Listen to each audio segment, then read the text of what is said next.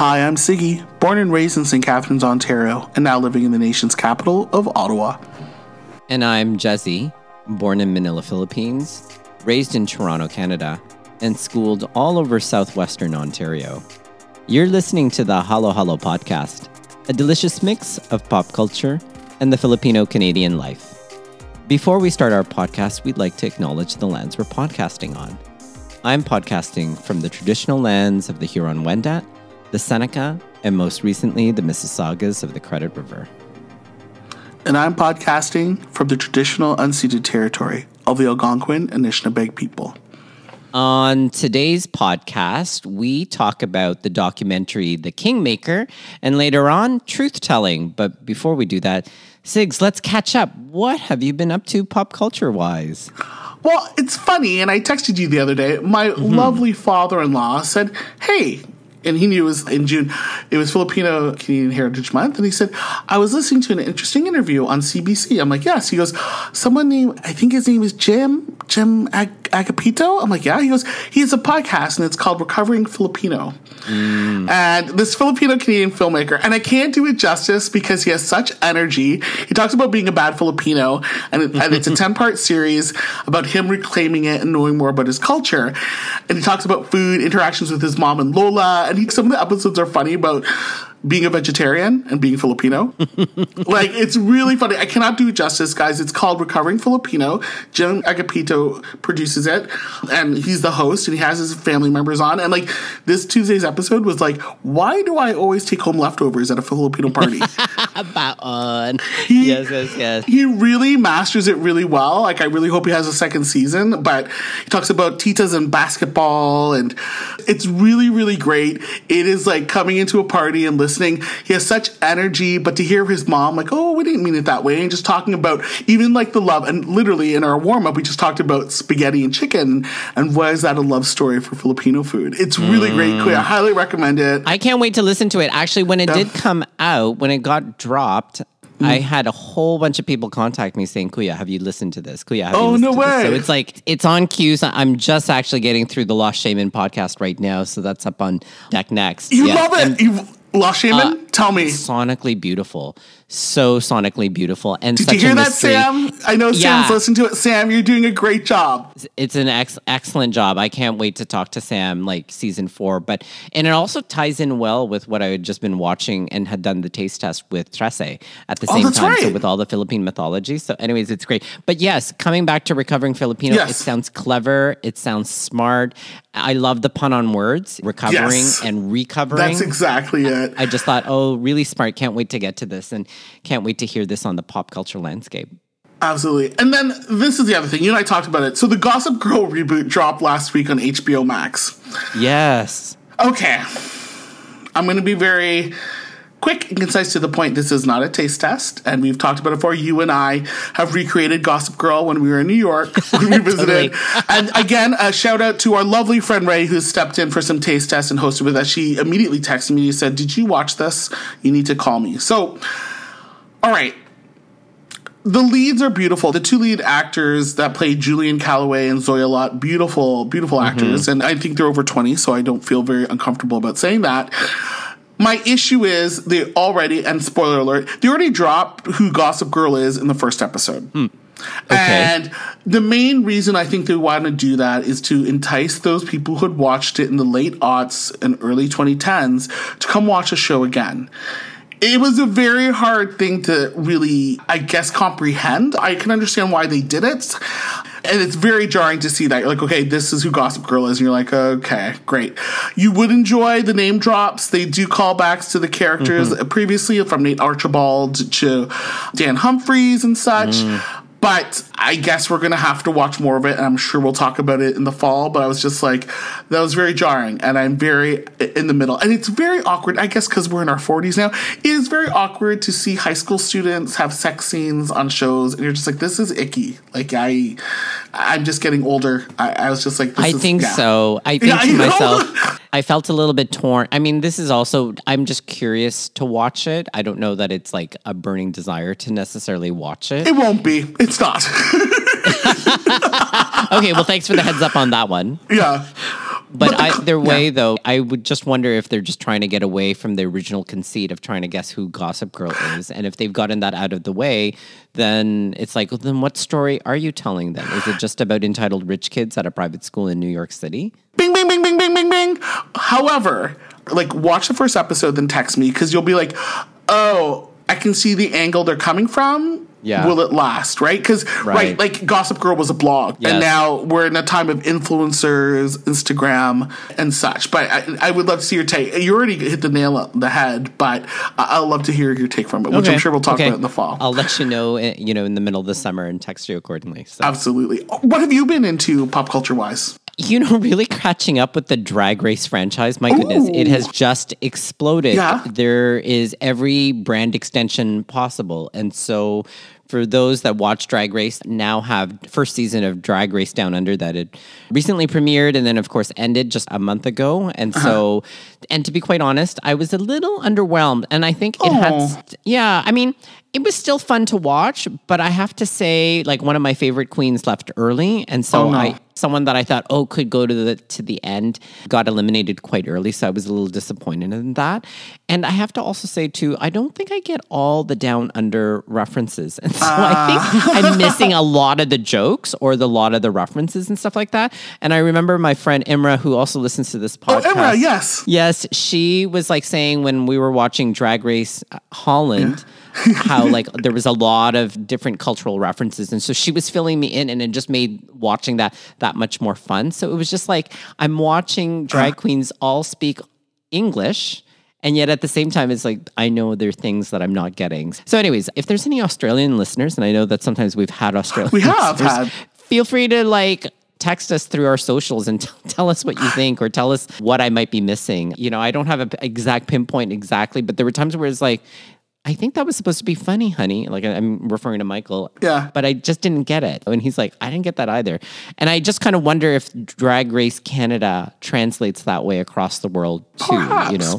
Perhaps. And so season 2 of Drag Race Canada is going to be coming soon. They just haven't announced the, premiere date. Mm-hmm. The other Drag Race that I'm also watching is RuPaul's Drag Race All-Star Season 6. So that one just started. And again, one of my queens that I wanted to see stay has also left early. Oh, no. I'm glad you didn't do a pool or anything. Yes, I'm so glad I'm not in a pool this year. Yeah. And then I also have problems with the game mechanics this year, or for the last 2 years.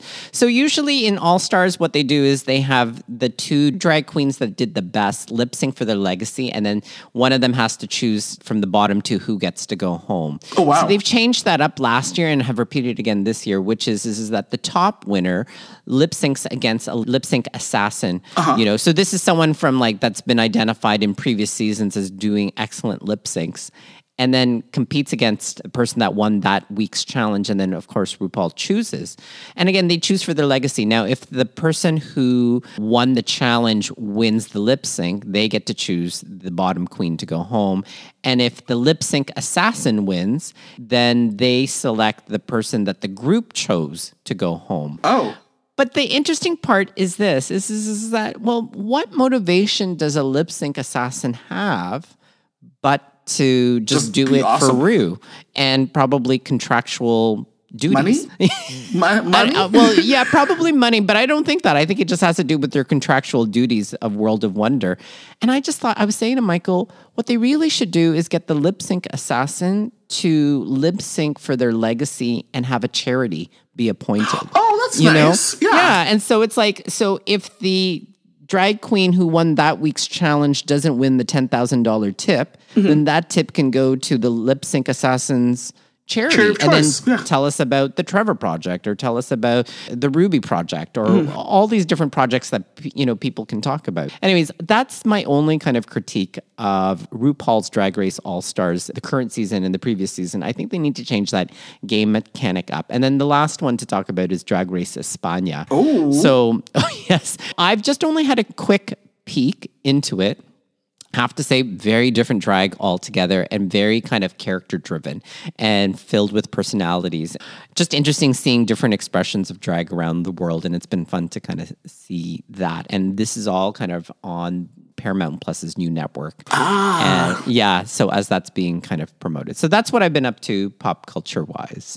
That takes us into our normal regular segment this week. This week's assignment was watching the Kingmaker documentary. You know, I remember vaguely hearing about this a couple of years ago, and then you had brought it up, Sigs, and said, we should watch this. So for those people that don't know the documentary, it came out in 2019 by documentarian Lauren Greenfield. And it's on the life and influence of Imelda Marcos, who, if you don't know, is the former or was the former First Lady of the Philippines and wife to Ferdinand Marcos, who served as the 10th president of the Philippines, who ruled in what people would now call authoritarian democracy. And that is really akin to fascism, and why Marcos at some points has also been referred to as a dictator. The documentary itself really demonstrates and attempts to demonstrate that Imelda and her supporters undertaking to rehabilitate their family image through specifically her son, Bong Bong, and his name is also Ferdinand Marcos, and of course, hence is the junior. Yeah. Later on in the documentary, do we also learn of alliances between the Marcos family and the Dutertes after Bong Bong's failed election attempt at the vice presidency during the 2016 election. So, Sigs, I want to come back to you. I want to know what you thought, because I've got many thoughts to share, and I want to hear what your thoughts are. You have many thoughts, and when I queued it up to watch it, because we have Crave, and I was pulling it on, I was totally, my stomach churned. Like, the first 10 minutes, I'm like, is this a documentary, or is this a send-up? Like, at first, I'm like, no, that is Imelda Marcos. Like, I thought it was, like, just some sort of send-up. And what's funny is, when I was like, oh, who's the director? Lauren Greenfield. I looked up her previous work, and her previous work was a movie called Queen of Versailles. Have you heard about that? Yes, I've seen that. Okay, and so it's sort of like, I go, was that a send-up or a documentary? And I just researched it. I'm like, oh, it's just about living in excess and how this family's not making ends meet. And then there was no resolution. They were just like burying themselves in a hole with this excess. And so I saw it. It was really hard to watch The Kingmaker. And I even texted you. I'm like, I cannot get through this. And you're like, sometimes, Siggy, not getting through this is getting through it. And he just framed it back, and he said, and you're like, just tell me what your thoughts are and we'll talk about it. As you've been such a didactic kind of person, just learning and through, I just taken aback. It was cringeworthy, like the first few minutes, a scene of her on a tour bus just handing money out to citizens of the Philippines. And just hearing her, I'm like, is she scripting or is she putting on this persona? And all it took for me in the first 10 minutes is to hear this word in my head. And I don't know, Jez, you may have some thoughts on this. Yes. I always heard this word when I was growing up, and my mom, unimpressed with someone she may encounter who's Filipino, a female, where they said, oh my God, as if she's the doña. Yes. Have you heard that phrase before? Yeah, I've heard it. Like, the doña. Very much the dame or the queen or the reina of some sorts. Very high in status, elite in a lot of ways, overly stylish. Herself is a tastemaker of sorts. Yeah, and comes across as being judgmental, towards people. And so it's just incredible. And I would agree with you. It was just shocking to kind of like to see the first set of scenes kind of roll out in that first 10 minutes. And it's kind of like she's just kind of flipping bills and sending money to kids. And clearly for a photo op, right? Like for a photo op. And again, trying to, as described earlier, rehabilitate her family's image. Yeah, I think you'll bring this up as we go on later, because some of the things and notes that I've seen you wrote or whatever, it's very true. It was just shocking. And I think you have thoughts on the narrative that was portrayed by the director Greenfield. Yeah. Go ahead with that part. I have three specific things that I found fascinating about this documentary. And then I'll talk a little bit about each of those ideas. But the three things were is that Lauren Greenfield really paints, as the New York Times had talked about, Imelda being an unreliable narrator of her events. Yeah. The other is her really skewed reframing of how she saw some of what she had done as well as what her husband had done. And then the last is really what I would talk about revisionist history, which I find really alarming, that we'll get to towards the end. But with respect to Imelda being an unreliable narrator, I just thought that kind of captures it perfectly. And Greenfield really takes this wonderful slow burn approach to kind of help you realize that she's not the best person to account for her history and affairs of what has happened. And so as she's asked to recount the history of the Philippines and how she came to power and all of that stuff, she would then intersperse throughout, slowly and surely, lived experiences of people sharing how any decisions that her husband had made, along with her, any decisions that she had made or insisted on that the government make, it would impact their lives. And they just gave example after example, and it was just really, some ways, shocking and astonishing. Like the one that I didn't know about was the Caluit Safari. I don't know if you tell the listeners about far. Caluit Safari. Go ahead. The Caluit Safari Park. So at some point, Imelda talks about to Marcos this idea that she wants to bring the animals of Africa to the Philippines to complete paradise. And it's like, well, what the F are you talking about? Like, do you not know anything about biodiversity? Do you not know anything about ecology? Like, whatever the case may be. So they brought in 20 animals. And at that same time, there was an embargo from Africa sending these animals abroad.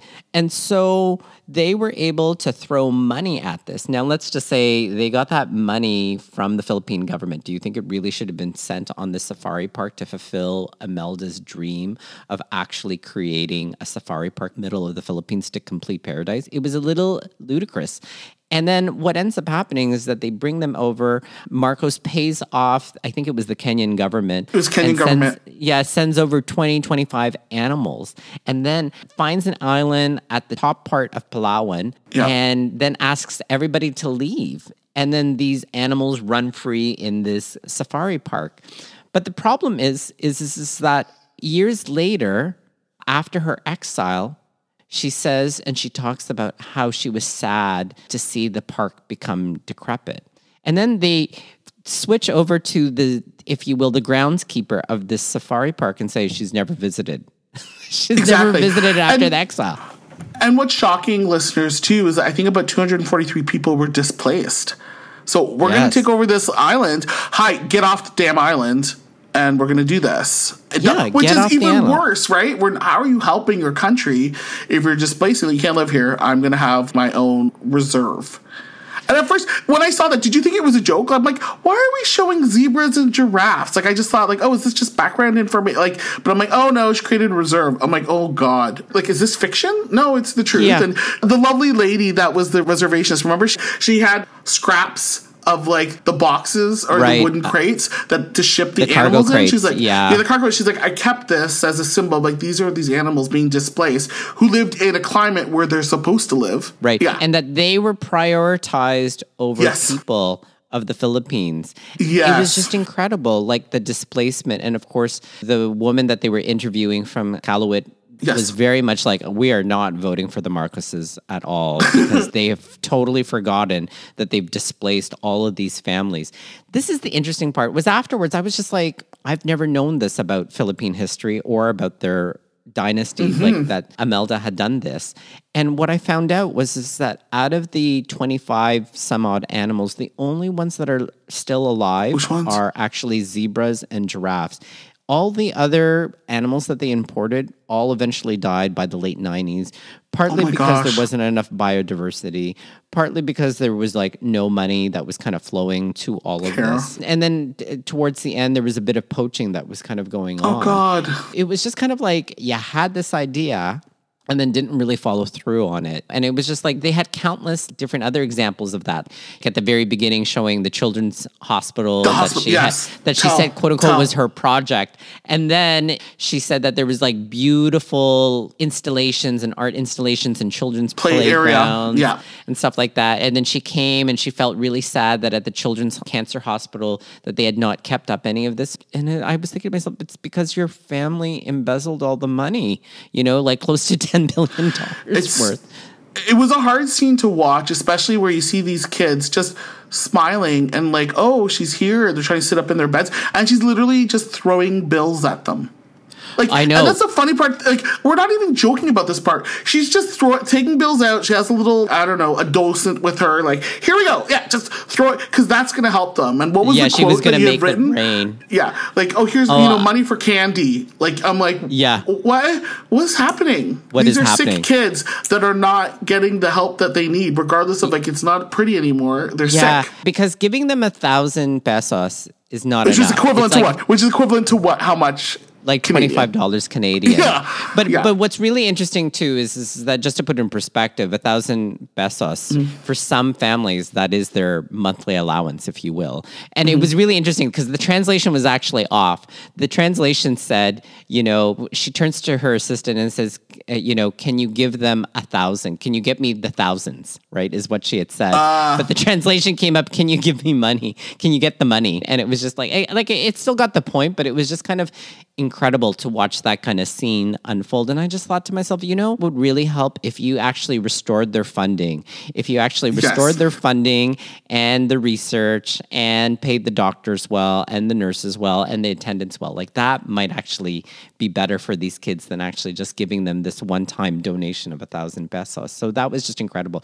But I think for me, the most shocking example of her being an unreliable narrator, and it was just like, I had to pause it at this point, Sigs, because she then started to say, martial law was really a great time for the Marcos regime. And I was just like, did you just say that? And I'm like, this was like, she just said that. And then Lauren Greenfield then just clip after clip after clip of torture victims, where we heard accounts of them being interrogated and intimidated, of these activists and journalists and teachers. And it was just like, how can you say that? Like, how could you say it was a great time?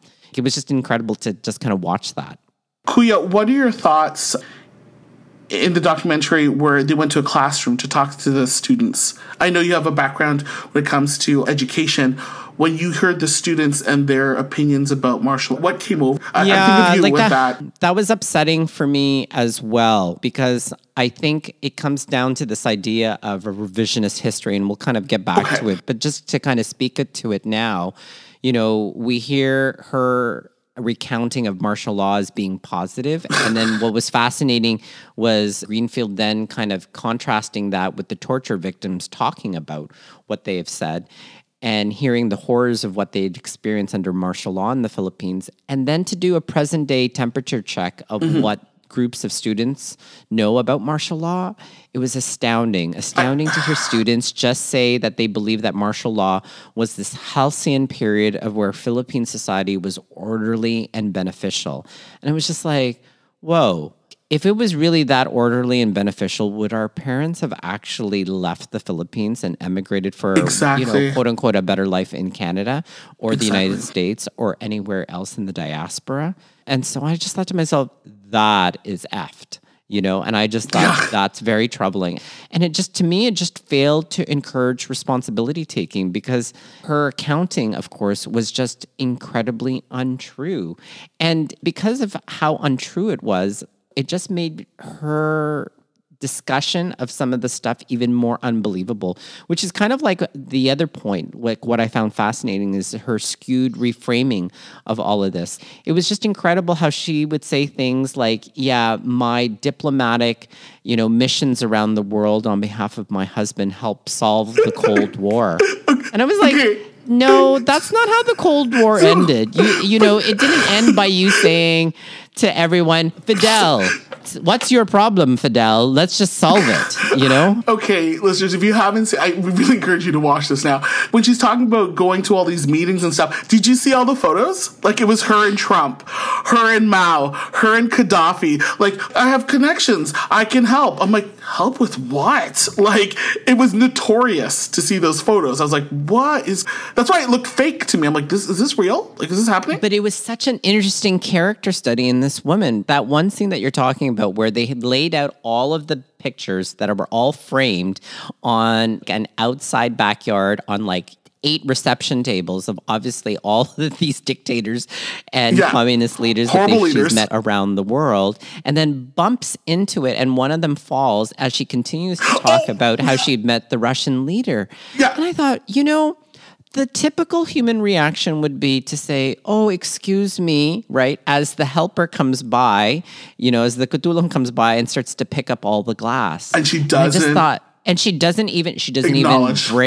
acknowledge. She just tells the documentarian, the film crew, like, oh, here's me and talking to the Russian leaders. And it was just like, you did not even acknowledge that you made this mistake or anything like that. I thought it was so clever for Greenfield to not edit that out because it just shows a beautiful metaphor for who she is as a person. She bumps into things, causes damage, and then waits for the poor to pick it up. And yet the poor are supposed to be grateful. And it was just kind of just incredible to watch. That says a lot. Says a lot. It says a lot. And Greenfield, at the beginning, she does very small hints to like this, like to foreshadow. So in this setup for her sitting down in her living room wearing the red turno.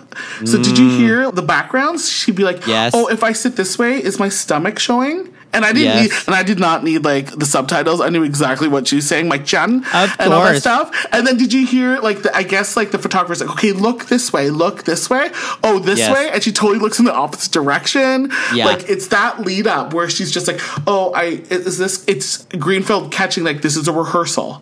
Like this isn't really true. This is a rehearsal. Where she started skewing the narrative, and then when she started doing like the images and stuff, I'm like, oh, here we go. Like, there's a reason why this woman gets nominated for like documentaries.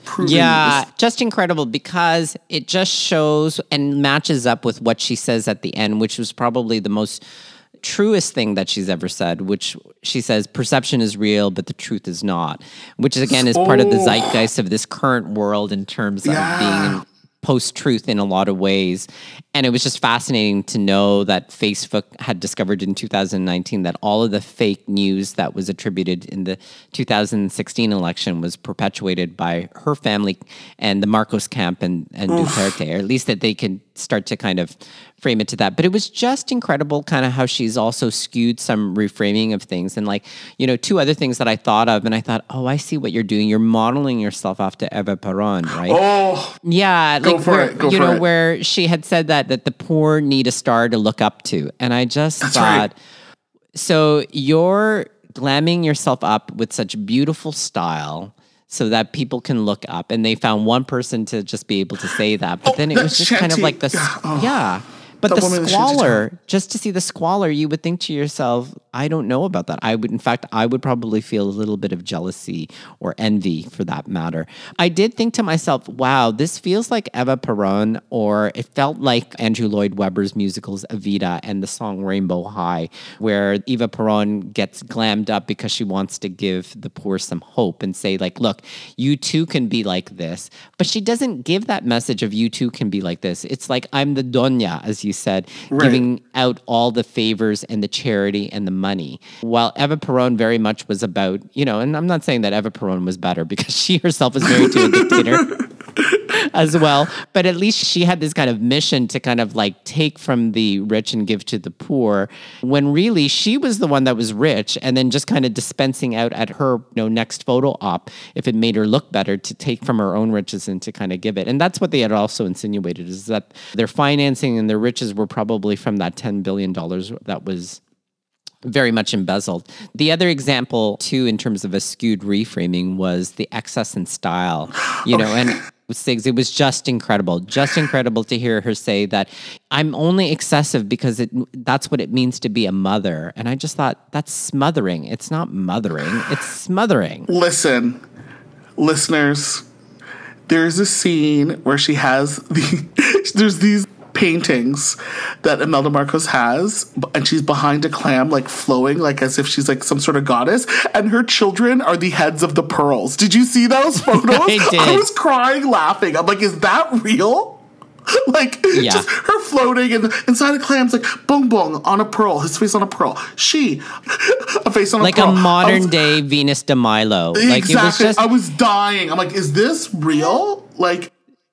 Yeah. Well, and also what excessive as well. I know that when Malacanang Palace was raided, during the People's Powers Revolution, they had discovered all the dresses, they had discovered the food, and then of course her 3,000 pairs of shoes, among them Louis Vuitton shoes before like Louis Vuitton became what it is today. It goes more than that. Like her excess, even down to her artwork of where they had Picassos. And Rembrandts. It was hilarious that Greenfield gets the shot and then they flip over to the Philippine Commission on Good Government and the person that was heading that particular commission saying that we're looking for these pieces of artwork, and that when they visited, they found like pictures of Marcos and Imelda up, but they've had evidence. And then of course, Greenfield has direct evidence. Like she's sitting underneath these paintings and then somehow like they are spirited away in the next scene, whereas then suddenly again, it is like pictures of Marcos and Imelda. And I just thought this woman is just incredible. Just incredible. And again, just kind of like not only just a skewed reframing, but what I've already alluded to in terms of like revisionist history. And it just makes you think she has such a casual relationship with the truth, which is so funny that's what Judge Judy says all the time, right? That's a great phrase. Which kind of leads us to our culture capital topic, which is what do Filipinos do in terms of the hard truth? And I think that this is kind of what maybe you and I were reacting to when we were watching this documentary, is that no one was wanting, or at least Imelda as narrator, and an unreliable one at that, did not want to face the hard truth, and in fact gave us another truth altogether. And it just makes me think like what she was doing was obfuscating the hard truth in hopes of kind of making it palatable so that we can all get along. And in her case, not only just get along, but kind of rehabilitate and reinstall her family back into Malacanang Palace, back into government. But it made me just think a little bit further in terms of like, what does our culture do in terms of that? And I was thinking to myself just recently and seeing that those children, those high school students, those young high school students talk about how they thought that the martial law was all about good Philippine society and that those were better days. We see that what to do with the hard truth is revise history. And, you see that with Imelda Marcos and her supporters. And then interestingly enough, I thought more about this too, calling into question the truth tellers. And we had seen that just the last episode in 319 with the documentary Thousand Cuts with Maria Ressa. I was just thinking about that. I was thinking, these are other ways that we deal with the hard truth in the Philippines is that we just start questioning the truth teller, saying there must be something wrong with them. There's something terrible with them. And you saw that with Maria Ressa. Oh my gosh. Like if you have thoughts about that. I mean, I have other ideas in terms of what our culture sometimes does with the hard truth, but I wanted to get your impressions. What I wanted to ask you, do you think when you see those students and they were talking about martial law, like we have way more access now to information. Yes. And obviously whatever they chose that group of students to talk about, but I really wonder like how there are other students out there questioning what's going on with our country, like what happened or what was going on then, like really questioning like this was wrong or like martial law isn't a good thing. I would love to hear their impact or their thoughts on it. Like they have access to more information than we do when we were growing up. So is it available to them? I thought that too. I bet you it is. However, I wonder if the credibility goes more towards the parents and what they've said, in a lot of ways. I am sure that the fake news gets back to the parents in some way, shape, or form. And it's just interesting. Like if you think about who's most susceptible to fake news, do you know what population is most susceptible to fake news? No. It's actually people above 60. People above 60 are most susceptible to fake news and stuff like that. And so when you think about it, it's like, okay, so these people then suddenly revise history through fake news. You can then see this older generation getting it. And then you can see them telling the younger generation, martial law is fine. It was actually good. Actually, things were good. Ayos at ayos naman, right? Like meaning like everything was fine and orderly. However, Philippine values would dictate that you don't question it, because it's coming for your elders. So I just wonder if that's one pathway or one mechanism as to why some of those students believed what they believed instead of being taught critically. Yeah. And they're not taught critically. Like you and I have had the benefit of like going through a Western system that actually praises us being critical of information, and which I think is suddenly starting to become a bit of a dying skill in some ways, or I hope it's not a dying skill. But I felt that they weren't given that critical piece of information. And even if they were presented that critical piece of information, they probably wouldn't want to betray or challenge what their parents or what their elders might be telling them about martial law.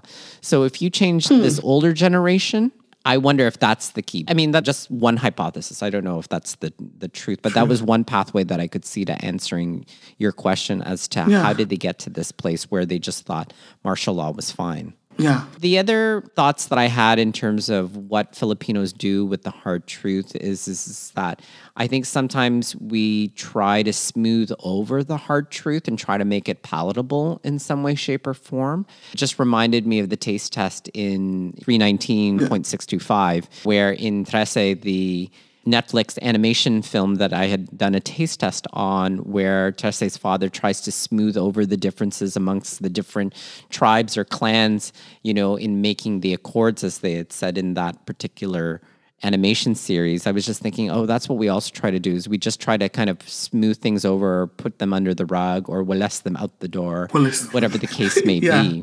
And then I was also thinking to myself, what else do we do with the hard truth? And I had also kind of reflected on Alex Tizon's My Family Slave chapter, Big Little Man. But I was just thinking to myself, like, ignoring and denying that something exists. And in that particular one from a couple of seasons ago, how, acknowledging that they had a family member who had forced labor within their family and was really ignored and denied their identity and status and stuff like that. And then the other two things that I kind of think about in terms of Filipino culture, when we're presented the hard truth, that we try to deal with it by just making it a secret. And I think that, we see that all over in teleseries. Like, just pick a teleserie and there's, some hard truth that is kept secret until it's finally comes out. And then just recently, and I had noticed this when I was in the Philippines maybe 6 years ago, where we had heard the expression of nosebleed. And we've talked about this a couple of times, where if you start to try to say something really difficult, they just say, oh my gosh, anak, nosebleed. Meaning it's too high up, you're giving my brain a headache, we can't think about this because we just really want to stay surface level. And so trivializing it and then just by saying comments like nosebleeds then suddenly shuts down the conversation altogether. And you don't really get to hear the hard truth. So so these are just some of the things that I thought about in terms of like our relationship or, Philippine culture's relationship with the hard truth is that, we might try to revise history or question the truth teller or try to smooth things over or try to ignore, deny the hard truth or try to keep it secret in some way, shape, or form. Or sometimes I think that this is worse, actually, is trivializing it, saying that it's not important. So I don't know if you have anything to add to that or if that's kind of brought up some thoughts. No, that's really, great observations. Ignore, denial, keeping things secret. And, the nosebleed comments, I don't have that bandwidth. It's just too much. It's almost like a shutdown. And I find silencing. I find it silencing at the same time. It's like, we can't talk about this. I mean, it's another way of saying keeping a secret, but it's telling you to keep a secret instead or keep that opinion or hard truth to yourself. Which hopefully, listeners, you might be then asking, well, what could we do with the hard truth? And, I would say just as much as Judge Judy has said to her plaintiffs or defendants, you have a casual relationship with the truth, I would say I would want our listeners to enjoy a different relationship with the truth, one where there's integrity and consistency. And I would also say accept that the hard truth is not pretty or pleasant. It's never easy to hear the hard truth. But I think if you don't accept the hard truth, how will you ever get to healing? Or how will you ever get to moving forward? Or how will you get, I think in Canada's case, reconciliation? And watching The Kingmaker reminded me of the Truth and Reconciliation Commission of Canada's report and how they say we can only get to reconcile Canada's difficult past if we actually tell the undecorated truth. You can't make it palatable. You just have to say what it is. And at least certainly these last couple of months here in Canada, it has been an eye-opening experience. And although it's horrific to hear of the residential school system's effect and impact, as well as the Catholic Church's impact on the Indigenous communities here in Canada, we have to see it for what it is, the hard truth of what it is, or else how will we ever get to reconcile our past to our present and be able to move forward? And I think that the same thing has to happen for the Filipino community too, right? In terms of this blotchy stain, if you will, on Philippine history. And if you talk to Germans or even Japanese, they feel lots of shame over their fascist dictators that had taken over, or when fascism had taken over. And it's incredible that we haven't been able to, or the Philippine people haven't been able to do that in some ways. So I would say that not hearing the truth leads us nowhere. And I think we can learn from other countries in the world or other cultures in the world where they've actually accepted the hard truth, where they've been able to kind of move forward and reconcile their past and be able to move forward. And I think that when we discover the truth, find a better position or willing to reverse ourselves, and then we can start moving forward, which kind of like leads us to our fixing of the week, which is really more of a meditation and a call to do some watchful waiting. And I think to myself, you go back into Philippine history, there is a quote from Mabini, who was a Philippine revolutionary and the first prime minister of the Philippines under President Aguinaldo. And President Aguinaldo had courted Mabini in Pangasinan to have him be the chief justice. And Mabini had replied and said, will the Filipino be able to hear the truth without being resentful or embarrassed? And I think that's really key, Sigs. I think we need to be able to put aside those feelings of being embarrassed or resentful to be able to hear the truth. And that was said by a former Chief Justice of the Philippines. And I think that those are words to still live by to this day. And that was 121 years ago. And I think as we kind of end season 3 and as we embark onto season 4 and the Philippines enters into the next election year as Duterte's presidency ends and they look towards, I think we'll find out in the upcoming election year to come for the Philippines what the Philippines and our culture's relationship with the truth will be. So something to think about and something to watch as our fixing for the week. Any other final thoughts before I have you take it out, Sigs? No, I think you've provided a lot of meditation, a lot of food for thought. And listeners, we encourage you, watch The Kingmaker, take a listen of this, and share us your thoughts also on what you've seen and those meditations you said about how do we deal with the rough truth and that it needs to be undecorated. I totally agree with you. On that note, we love email. We want to hear more about what you guys think. Email us at halohalopopculture@gmail.com. If you have any future ideas, that would be fantastic as we enter season 4. The Halo Halo podcast is available on all podcast platforms. Rate us and leave a review. You can find us on social media, Twitter, our handles at halohalopop, and we're on Instagram at halohalopopculture. Finally, we receive editorial feedback from Mary Beth Badian. Our musical theme is by Chelteringen. We'll see all of you guys again real soon. See you soon, guys.